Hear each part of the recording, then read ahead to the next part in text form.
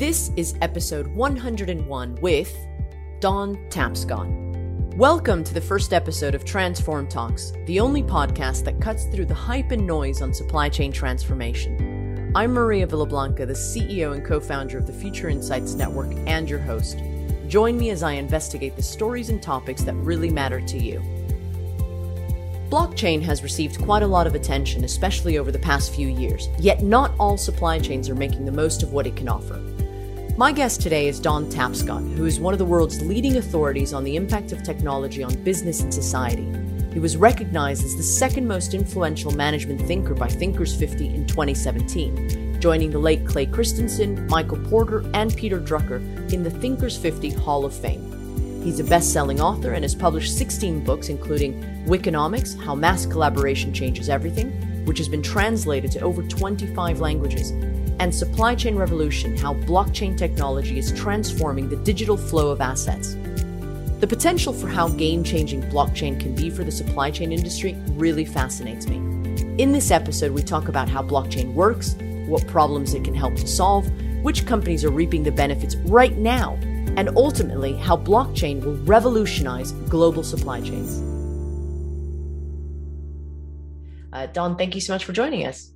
My pleasure. Happy to be here, as it were. So why don't you maybe tell us a little bit about what you've been doing recently, what you've been up to? Well, the long view is that I began researching the impact of multifunction workstations connected to a vast network of networks in the 1970s when I was working at Canada's Bell Labs, Bell Northern Research. And I wrote a couple of books on that experience in the 1980s. That nobody read. I think my mother bought most of the copies. But I started writing bestsellers in the early 90s. Paradigm Shift, it's obviously a big book. And then The Digital Economy, they say, was the first bestseller about the web and business. And I've created, back then, I created a think tank, which continues today, where companies pay over the years, spent $100,000 to $400,000 each. And then we have millions of dollars and we do the definitive investigation into something. So we've done over a dozen of these.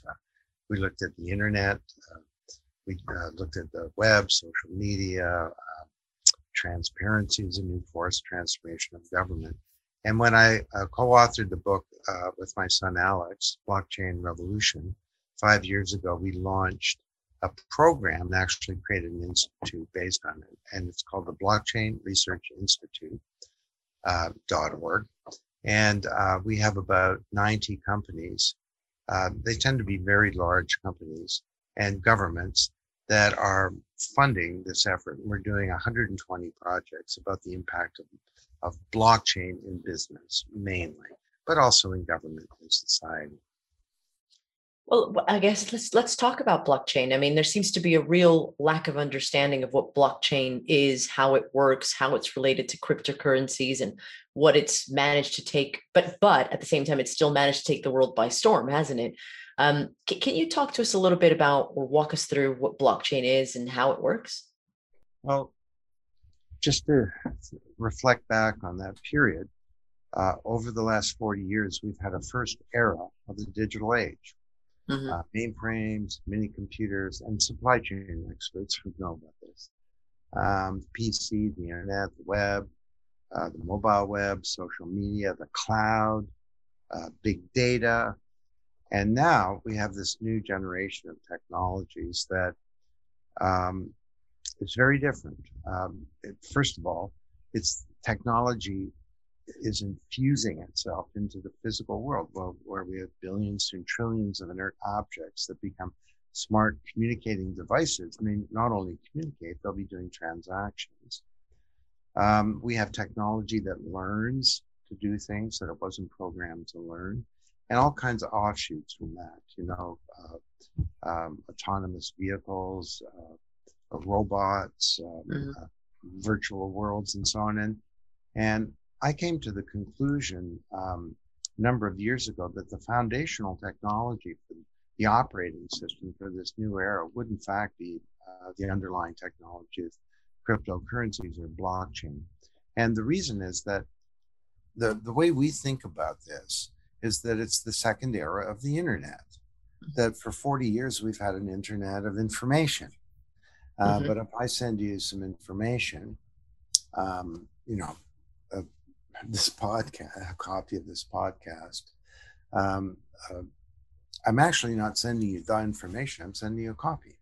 And that's great for information. But when it comes to assets, things of value that belong to somebody, things like money or stocks or bonds or other securities or deeds or contracts or the data in our identities or intellectual property, even cultural assets like art or music or a vote.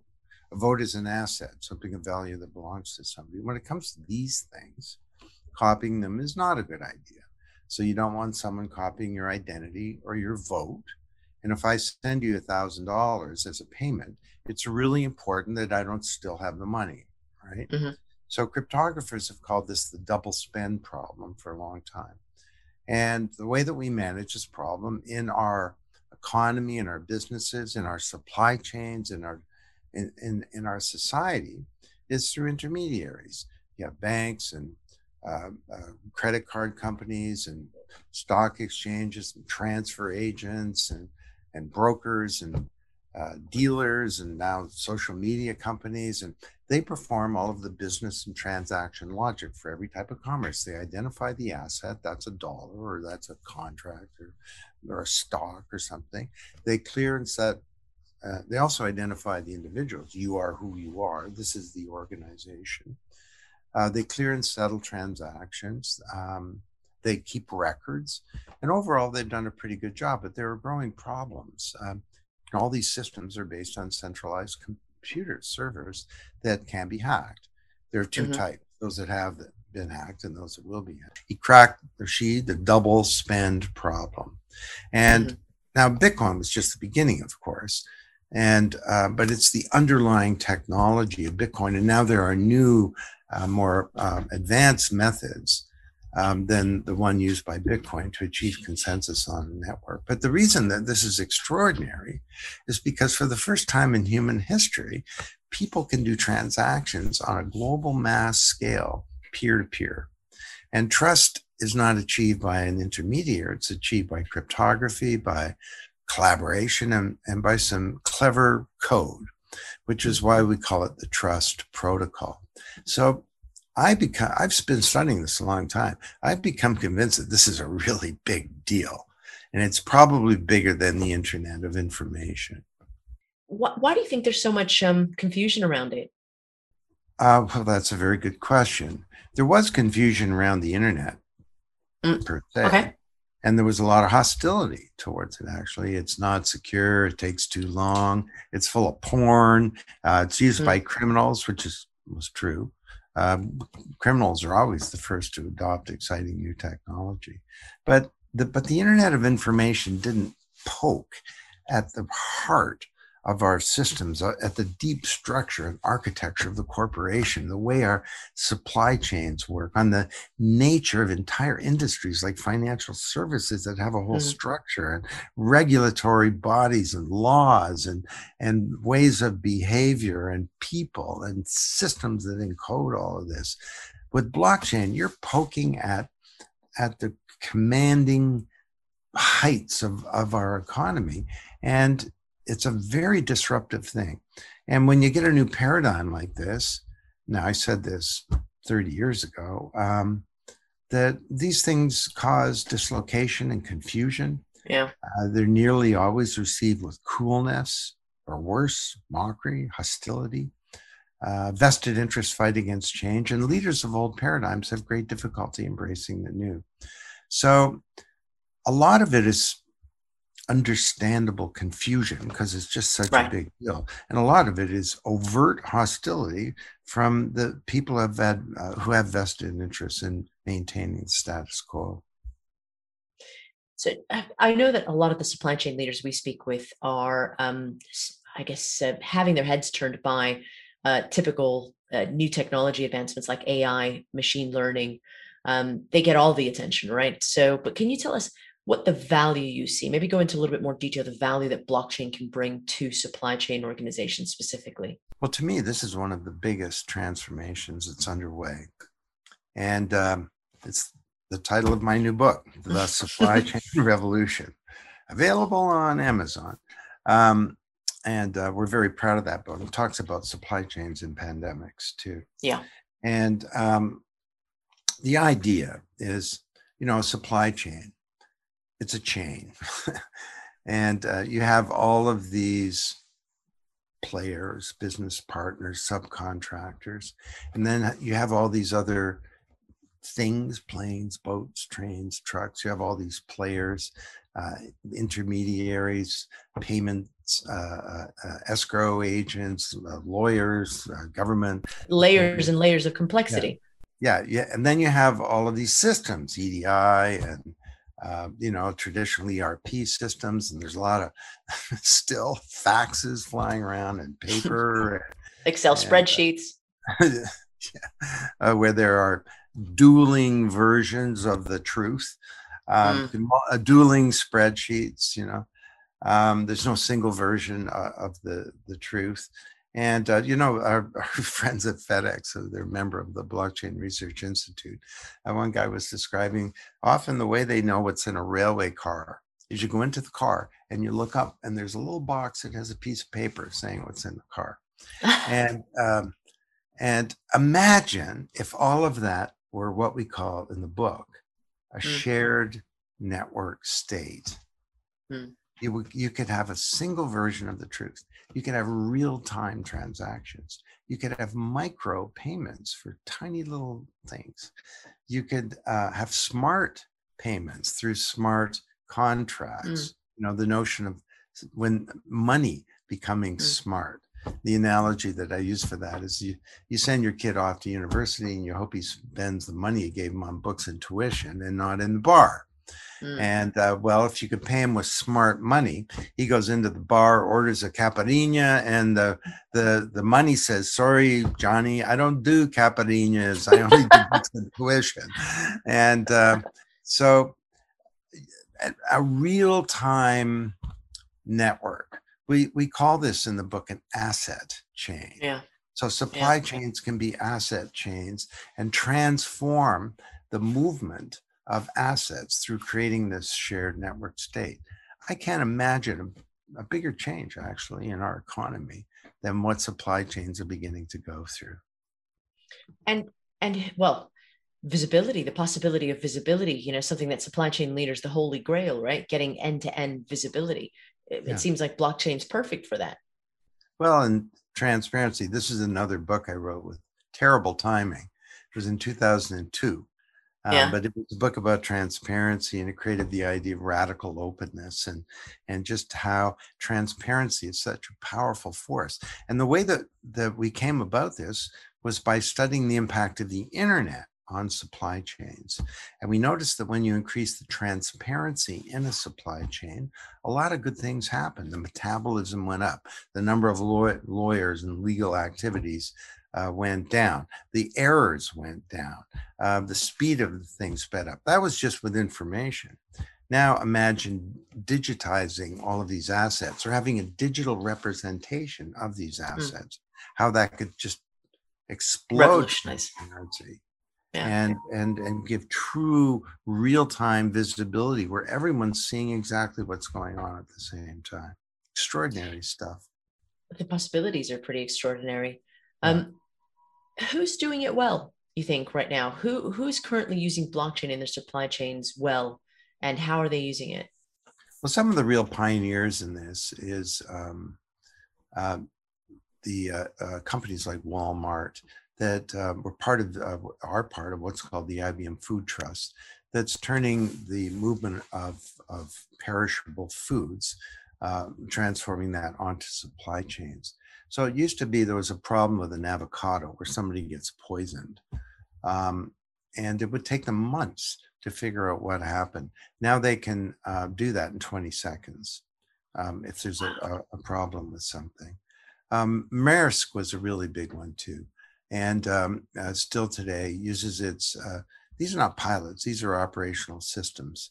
and it has what's called its trade lands system, where the way that they think about all of this is that an ecosystem. So this is, obvious. Everyone who's listening to this into supply chains know that you have to change the ecosystem, and you can't just change your business. And I'll just do an aside on that. Our friends at Federal Express, Rob Carter is the CIO there, and the term they use is that blockchain is a team sport. And it was Rob says back in the day, and he's been the CIO there for over 2 decades. We come up with some new system. We put a FedEx logo on it. We take it to market, and all of a sudden you've changed the whole industry. Today, you can't do that. He says we need to transform the way that logistics is done, the way that assets move around. To do that, we not only need an ecosystem of all of our partners and all the shippers and freight forwarders and ports and terminals and intermodal operators and government authorities and custom brokers and all the rest of that. We need to change to have our competitors involved as well, and that's the way that Maersk thinks about it. Including ocean carriers and so on. And then the second thing is they also think about platform, and they need to have an open platform, and they use Hyperledger to be able to do this. And that enables everybody in this tree to share, to share information and to collaborate securely. Then they need a set of apps. And they've created this open marketplace with applications that allows trade lens partners and also other partners to publish fit for purpose services that are top of the trade lens platform. And this basically enables supply chain innovation and value creation. And they've been a great company doing that. I mean, we're studying hundreds of these at the Blockchain Research Institute. And there've been all kinds of really great ones. FedEx, of course, is doing wonderfully. Fred Smith, the legendary founder, really, of FedEx and the executive chairman. I interviewed him in front of an audience of thousands of people at Consensus a few years ago, and he said, we rebuilt this industry around the idea of knowing the chain of custody. And now we're going to do it again, where we'll not only know where a thing is, but we'll know about a thing. And, it could be its temperature or its legal status, or how it's moving around a border, or even, Homeland Security is super interested in things moving around, because, it's not going to be long before you can have a thermonuclear device in a box this big. So that's the commitment of FedEx to be able to do this. So it sounds pretty exciting. You're probably discovering new ways that it's being used every day and new exciting case studies every day, I bet. Well, yeah, and for sure the pandemic has stimulated a lot of this. I mean, what an unbelievable failure. How is it for us, of our supply chains? How is it possible in the early days we couldn't get PPEs to frontline work? And then to your point around transparency, why do people hoard? Well, part of it has to do with fear, and part of it has to do with lack of transparency. If you know that the supply chain is producing lots of toilet paper and there's some coming tomorrow, you're not going to go buy 3 years of it. Yeah. So, but our current systems, only blockchain could enable that kind of transparency. So and confidence. It could give confidence. Yeah. Exactly. So you go into a store and you buy, or you see that they're out of toilet paper. There's just a little bit left. Rather than buying it all, you might look at your mobile device and see, okay, well, there's a bunch coming. I'll buy all I need for the next couple of weeks. And next time I'm back here, I'll get some more, because it's going to be there. And you have cryptographic proof, total confidence that that's going to be able to occur.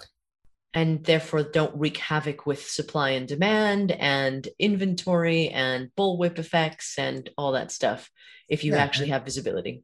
sure. And then imagine, you know, why can't we 3D print ventilators? Mm-hmm. And they would manufacture parts and then shipping to it to the Boeing factory, and then using a supply chain, they are able to 3D print these parts in the Boeing factory and have all the transactions and visibility managed through supply chain, through blockchain. So these are some pretty big transformations that are underway, and the opportunities are pretty much endless. And like you said before, these are actual things that are happening now, not some sort of future looking potential Yeah. trials. This is in operational. It's so true that, and people say, well, blockchain, it's all hype, nothing really happening. It's Stuff is happening. uneven. It's uneven, Mm-hmm. and it's taking a while, and this is going to take a while. You think about the Internet of Information, you can get up a website on Shopify in 2 days and you're into business because it's about information. Bada bada bing. Can we talk a little bit about the fear that people have around blockchain, cryptocurrency? Seems to be that the fact that there's no official regulatory body behind its use. What are your thoughts on that? Well, I think that, and there are different levels of comprehension within those bodies about what's going on. Now, we just wrote a big report for Joe Biden and Kamala Harris, and it's right there on our website, and we made it publicly available at blockchainresearchinstitute.org, and where we argue that the regulatory environment right now is a big impediment to a lot of this proceeding. And we go through in a very detailed way, showing here are all the regulations that are problematic, and we call for a moratorium on any further draconian changes until there's been a full consultative process and where people can get up to speed. Now, there's lots of good news there too. You now have Gary Gensler, who's the head of the SEC, who's someone who is very knowledgeable about this whole space. He taught a whole blockchain course at MIT, I know, because they used our Chinese government clamping down on Bitcoin mining, and they're threatened by Bitcoin, which is totally absurd because Bitcoin's hardly going to replace the RMB as the currency of China. So this is the problem of paradigms. So we have this new innovation bumping up against an old structure and systems and laws and so on. The first thing that the government leaders and regulators need to do is just to get themselves educated and to try and understand what this is really all about. And when you do that, you discover all kinds of things like, you know what? It's just not true that Bitcoin is primarily used by criminals, as Janet Yellen just said, or that's the main use. And now I may have. It's lack of understanding. It's lack of understanding, isn't it? Yeah. And the actual main means of exchange for criminals is called the U.S. dollar, and it comes in the form of cash. And cash is the foundation of the drug industry, of organized crime. And you don't see anyone. Put a stop to that. Let's put a stop to the U.S. cash or the ransomware this week that for the pipeline. Yeah. For the pipeline. So you've got some guy in the Wall Street Journal calling for banning Bitcoin. Well, what else was used for that ransomware attack? Did they use the internet? Was there a telephone involved? Was was there a wireless system? So, and the fact of the matter is that smart law enforcement agencies love Bitcoin, because if you and I do a transaction, that's anonymous, but we leave metadata, and they can analyze the metadata. It's way better than cash to be able to catch the bad guys. So there's lack of knowledge about this. Well, it's kind of like I read somewhere when the locomotive first came out, there were scientific reports and journalists and people writing books about how the human body couldn't travel at 40 miles an hour and we were going to explode or something, and there was fear mongering, but eventually innovation came through and it won. So Well, hopefully I've the seen same it thing. now with several generations of technology. Yeah. PCs were going to be a terrible thing. Yeah. The internet itself. I gave hundreds of speeches where in the audience people would say, well, what about this? And the internet is eating the neocortex of youth today. That was Robert Bly in the Civil Society 30 years ago. So anyway, it is. Anyway, well, let's look at the future. Let's take a moment to look into the future. Do you think blockchain has the potential to become one of those, critical technology that supply chain leaders can't imagine being without, or is it going to be one of those nice to have things? No, all supply chains will run on blockchain. And so now's the time to get on that. Now, you can't do it by yourself. As Rob Carter says at FedEx, blockchain is a team sport. But any company that has a supply chain, which is a lot of companies, I mean, if you have it, it came from a supply chain. And any company needs to start to get educated, needs to start to experiment with, embrace this technology, but they also need to join the important industry associations like BITA, Blockchain and Transportation Alliance. This is an important organization. And there are all kinds of them that we affiliate with and try and support and help at the Blockchain Research Institute.